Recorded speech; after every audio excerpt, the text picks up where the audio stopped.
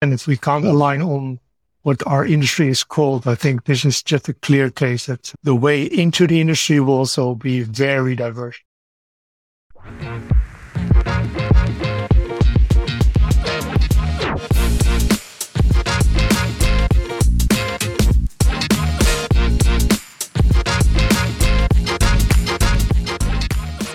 Welcome to No Hacks Show, a weekly podcast in which smart people talk to you about better online experiences.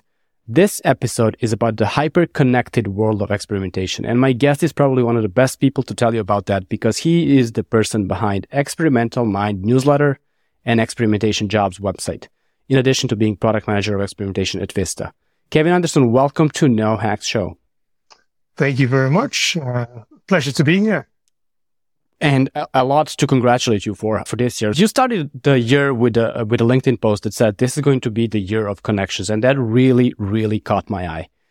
And I think what the two projects you have, Experimental Mind and Experimentation Jobs, are, they're basically a way for people to connect, for different experimenters to connect. So how is this going to be a year of connections for you? Oh, good one. So I think what many people do beginning of the year, they set New Year's resolutions, right? So during Christmas and New Year, they dream about a new future. They think about, okay, next year, I'm just going to completely change everything. And I don't really buy into that dream. Although I have tried it never worked. So I don't believe in that. What I think is much more helpful is just do reflect on the past year. And that is what I do between Christmas and New Year. I think about all the good things, all the things that I think, well, those could be improved. And then I pick just a general theme that all ties this together. And this is not a measurable goal, right? It's not a KPI. But this year I just came up with, okay, this could be the year of connection. And I build upon the things I did last year, because last year I spent a couple of months in Scotland. So last year was really the year of outdoors, spending lots of time with my family in the mountains in Scotland, which I truly enjoyed. But looking back, what I missed a bit, because we were so far away, I was far away from friends in the Netherlands, far away from family. So I thought, okay, those are the things I want to rebuild again. So that's one way I came up with the year of connection. Okay, and going back 2022, I believe you said it was year of systems. So how was that applied in practice? Well, that's a good thing. Well, we're going to talk about my newsletter, but I think I really invested in just creating a system for the newsletter. Although 2021? Did I say that? 22 was the year of systems. Oh, yeah, of course. Yeah. So that was definitely the year of systems for my newsletter, because what I noticed was that each time I'm going to write these newsletters, it's still a big effort, right? So I'm thinking about the process. I mean, you probably have the same experience with running a podcast. You really need to think about what are the steps and how can I make each step a little bit easier. And I think this ties into what people do in their day job with optimizing websites. It's about thinking, how can I make each step just a tiny bit easier for customers or for yourself? And if you do that, I think it will become much more enjoyable to crunch out podcasts, share newsletters, share posts. Enjoyable and easier. Yeah, it's definitely thinking about easier and probably more enjoyable. I think that's the KPI you try to optimize for. Oh, absolutely. I mean, for me, let's say 2023 was the year of systems, and for the podcast at least, because up until 3 or 4 months ago, the editing and I want to do everything on my own. Like, it's a hobby project. I love editing. I love preparing. I do everything on my own. I was doing editing in Adobe Audition, and then I did the clips in Adobe After Effects. It took so much time, and then I found better tools, and 5 hours became 2, and then I could focus more on writing the scripts and finding better guests and reaching out to people, and it is a more enjoyable experience, that I'll be very honest, because I'm not an editor. I'm never going to pretend to be one. Yeah. So, a curated bi-weekly newsletter with interesting reads at the intersection of experimentation, analytics, and behavioral science. That's what Experimental Mind is. And it started 9 years ago. And congratulations of hitting number 200. So there's been 200 editions of Experimental Mind. What are the top 2 or 3 things you've learned over the 9 years of publishing this newsletter? Well, I've learned a lot of things, and I learned a lot about content, of course, but I also learned a lot about the process. And I think when I look at the content, each year I make just a general overview post of most popular links, and what keeps popping up is just quite basic information, right? So it's about having enough sample size. It's about statistical methods. It's about our name of the industry. Is it CRO? Is it experimentation? Is it decision science? So if you look from that perspective, you could say, well, the conversations are not really evolving, but I think it's a good sign because it makes sense because our industry is probably growing. So more people are stepping in, and those people are interested in also learning the basics. So I think that's just a good thing. And it's also good to just reiterate the important stuff. So I'm not so worried about that this is not just generating the newest stuff. Of course, I've seen many new vendors popping up, tools like AB Smartly, AdPost, Statsic. I think that's a big push. And the funny thing is they all came out of other companies, right? So they came out of Airbnb or from Booking or from Facebook. So I think that's a very interesting development. And the other part is, I think I've learned a lot about the process of writing a newsletter. Well, we talked a bit about making it easy as possible. I have just set up a very clear checklist of how to crunch out a newsletter because sometimes I don't feel it. I don't know how it is for you. Yep. Sometimes you have other stuff going on in your life. And you think, well, I'm not ready for writing a newsletter. So I know if I sit down and I open my task list and I just start at step 1, then 2.5 hours later, I'll have it published the newsletter. So I think having that system in place really, really helps. Yeah. Okay. So if I understood correctly, you have some kind of a checklist for publishing a newsletter or. Yeah, true. And it starts really basic with, I use a time tracker. So I just, because I'm interested in how much time I spend on this. So first step is to start the time tracker. Second step is put up a playlist in Spotify because I need some music to get into the flow. Then I recreate a newsletter, just make a copy of the template from last edition, start adding jobs, I start adding content, start opening all the articles that I've been saved in my bookmarking tool. So those are all just the steps to get me started and writing that newsletter. And I know as soon as I start doing those first things, then the rest will go automatically. Okay. And how was writing the first one? How was that different? I guess in every possible way. Oh, there was no system then. No. The first edition was inspired by Benedict Evans. He writes also a newsletter about technological developments in the world. Really great one. I can't tip his quality, I think. And it's also a very broad theme, which, of course, this is much more, my newsletter is much more niche.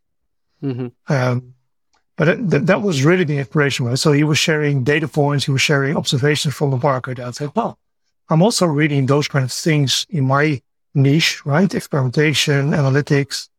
So I just started with collecting the interesting links that I had been reading that week. Shared it with a bunch of people. I think started with 10, and that automatically grew to 100. And I thought, well, people are waiting for this. And then life happened. I dropped the ball. I didn't send out a newsletter, I think, for the rest of the year. Next year, tried it again, a couple of editions, dropped the ball again. And I think that went on for a couple of years. And only until I really started thinking about how can I systemize this? How can I make this really easy and fun? That was the point that, well, now I'm sure that each Sunday I will sit down and write this newsletter. Okay. So for someone who is in the industry, like experimentation or any related industry, do you think doing a project like this, having a newsletter or curating content or just having some kind of a side project, do you think that would make them better at their job? I think just having some kind of side project is really important because I don't have to ask for permission for anything. Right? This is my thing. I do determine how it looks. I determine when and how I do it. It's just my thing. So having that space and freedom for me is really important. Of course, there's all kinds of data aspects about it. You see data, you see statistics, so it gives you opportunity to optimize. So that's a clear link to my role. But I think especially just having something that you fully control is really, really important. You will learn a lot about that. Yeah, like you said, it's very liberating. It's almost like a luxury to have something like this where, hey, this is me. This podcast has had sponsor inquiries recently in the past. I don't want to do that because then it stops being the thing it is today. Mm-hmm. I'm not saying sponsor podcasts are bad.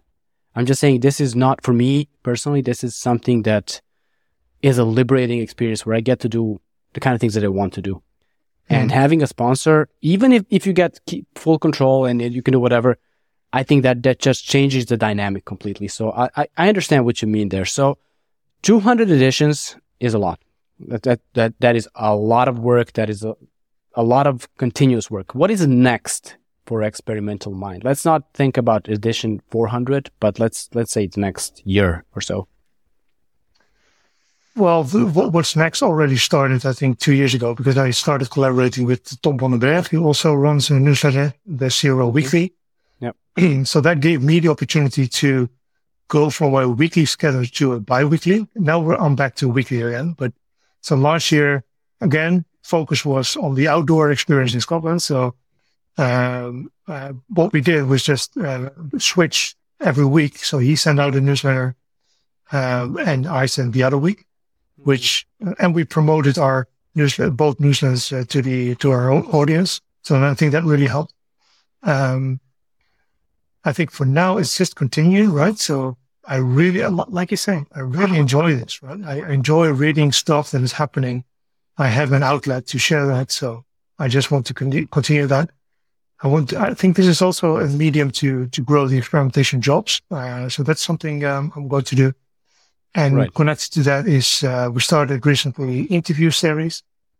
And I definitely want to continue that. So that's connecting with more people, and sharing their stories about their journey in experimentation, and learning from those experiences. Yeah. This is the experimentation jobs, right? Yeah, but we do share. Okay. Yeah. I do share them in my own newsletter. So yeah, of course. And we'll get to experimentation jobs. I have some questions around that as well. But let's touch on curated content in the age of AI. You know, this is where a human could be replaced easily. Like, do you think curated content has a future the way it is now, or will it have to evolve and change? It will definitely have a future. But it's just, it must have, right? There's so much development in this area, so it will probably find a space. I'm betting on the human-led curation part. And maybe that's short-sighted because I just really enjoy this part. So I just really hope that there will still be a place. But I also think that, at least for now, humans can just immediately understand, okay, this is AI generated, right? At least now. Probably this will change. And I don't want to go there, right? Of course, I've tried to let an AI bot summarize an article and then copy paste it, and I'll look at it and I'll think, no, this is not my voice. Right? This is not me sharing the insight. So I think that's one aspect where the human will still be important. And the other thing, I think it's just much more diverse, right? So sometimes I go into personal experimentation. Sometimes I go into behavioral science and this is just following my own curiosity. And I think if you train an AI on a very specific topic, then I think you're going to get guaranteed content from that topic. And I think it makes much more fun to just, once in a while, we go a little bit this direction. Next edition, it might go the other way. So I really hope, at least, that there will be a place for that. And the best part here is that if you're enjoying the process as much as you are with Experimental Mind newsletter, AI could help, but if you don't let it replace you, it will not replace you because this is your thing. This is Kevin Anderson's newsletter, and it always will be. There could be other AI generated newsletters, but not this one. So you mentioned already experimentation jobs and the interview series and everything you're doing there and how it supports, how they support each other, the newsletter and the website. Tell me about the story of experimentation jobs. It started, if I remember correctly, 2 years ago, 1 year ago, and what, of course, it's in the name, but like, what's the purpose behind the website? What was the idea? Yeah, so basically, this is just a niche job board for surfacing the best roles out there for experimentation roles, and or just general roles in very experimentation-driven companies. So that's what it is. It started actually, I think, 3 years ago already, because I was thinking about a next step in my career. I knew it was going to be in experimentation, but there was nothing out there where you could just go and see and read about companies and have a sense about specific experimentation roles. Of course, you have LinkedIn. Of course, you have Google, where you can search for jobs. But this is not a curated to a list of roles. And I started sharing them in my newsletter, right? So I got some traction. I got comments from people. Hey, I found a new role via this link. So that was really cool. Then I added a bunch to my own website. And then I think after starting collaborating with Tom van der Weg, we really made this into a thing. So we bought the domain name. We set up the website. In the first steps, we just took care of everything. And again, now we have just a very clear step-by-step process. Mm-hmm. And we work with Bogdan, who is a student from Romania. He lives in Bucharest. I've never met him in real life, but he's a great guy, and he takes care of all the operations, right? So he also finds new roles, publishes them. So this is fully, it's all automated from an AI perspective, but this runs by itself now. And now we can look at other opportunities. So the idea behind it is to help people find their next role in experimentation, essentially. Yep. Is it just Dutch roles or is it global? No, it's definitely global. Yeah, definitely global. Okay. And of course, we see, many roles in the Netherlands, many roles in the US, UK. I think those are the top markets. Right. We have to do a bit more digging to find roles in Germany. Somehow they are harder to find, but they are definitely out there. So we're adding those as well. So it's definitely expanding to the rest of Europe, also Australia, India. So it's definitely going to be or stay global. Yeah. Right. And the interview series you mentioned. So I read one recently, but tell me about that. Like, is it a weekly interview series? Like, how does it work? We're definitely trying to have one guest at least weekly. And it's a bunch of questions that people can just answer async. So I think that's really good because people can really think about what do we really want to answer here. And it goes into the development areas of someone, what they think experimentation will evolve into. So it's really about how do we think this industry will develop, but also how this person developed in this industry.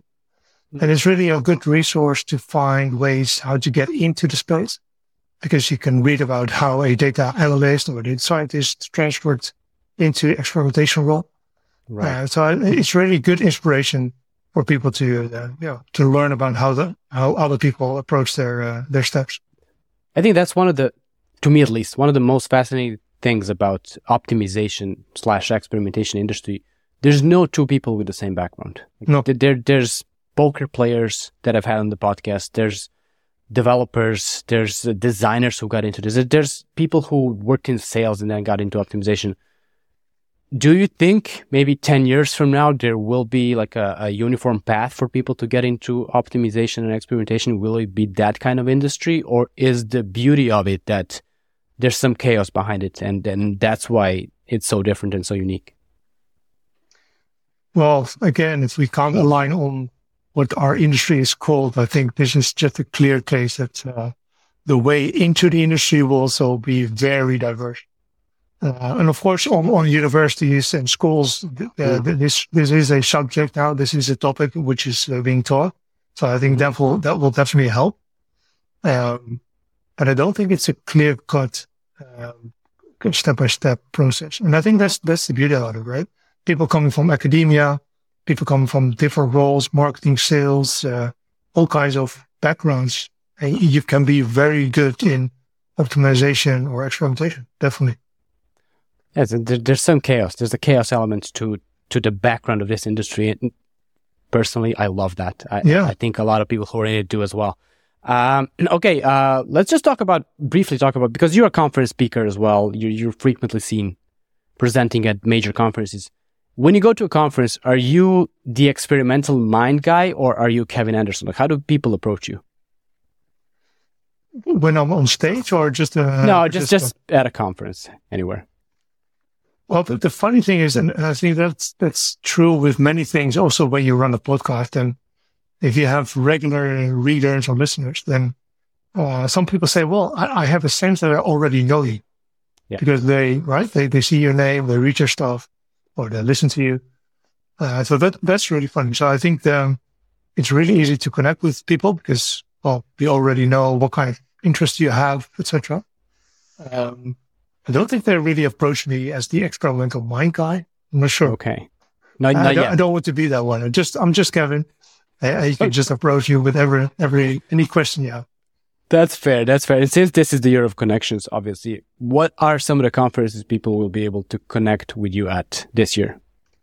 So I have one booked at least. I'm going to the Growth Summit in Frankfurt. So that's definitely one. I recently updated the full calendar of all the events for 2024. So yeah, hopefully there will be another conversion hotel or experimentation island where you never know what kind of name it will get. So that's the one in the Netherlands. If that's up, I'll probably be there, and you can definitely connect. And of course, you can connect with me on LinkedIn or just reply if you are on my newsletter. Absolutely. So it might change the name. It might be Conversion Island. No, Experimentation Island. What did you say? Well, I think that's maybe we're not supposed to share that, right?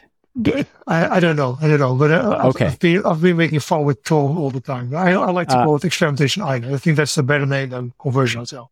Okay. Ton is scheduled to be on the podcast in a few weeks, so I'll make sure I ask him that. Okay. All that said, this is the year of connections, and my guest is really the person connecting people in the experimentation space. Kevin, I want to thank you for being on the podcast. It has been a pleasure reading your newsletter and talking to you today. And I will definitely see you in Frankfurt, and I'll make sure I say hi. And to everyone listening to this podcast, please consider rating, reviewing, sharing, whatever you do with episodes. And I'll talk to you next week. Thank you.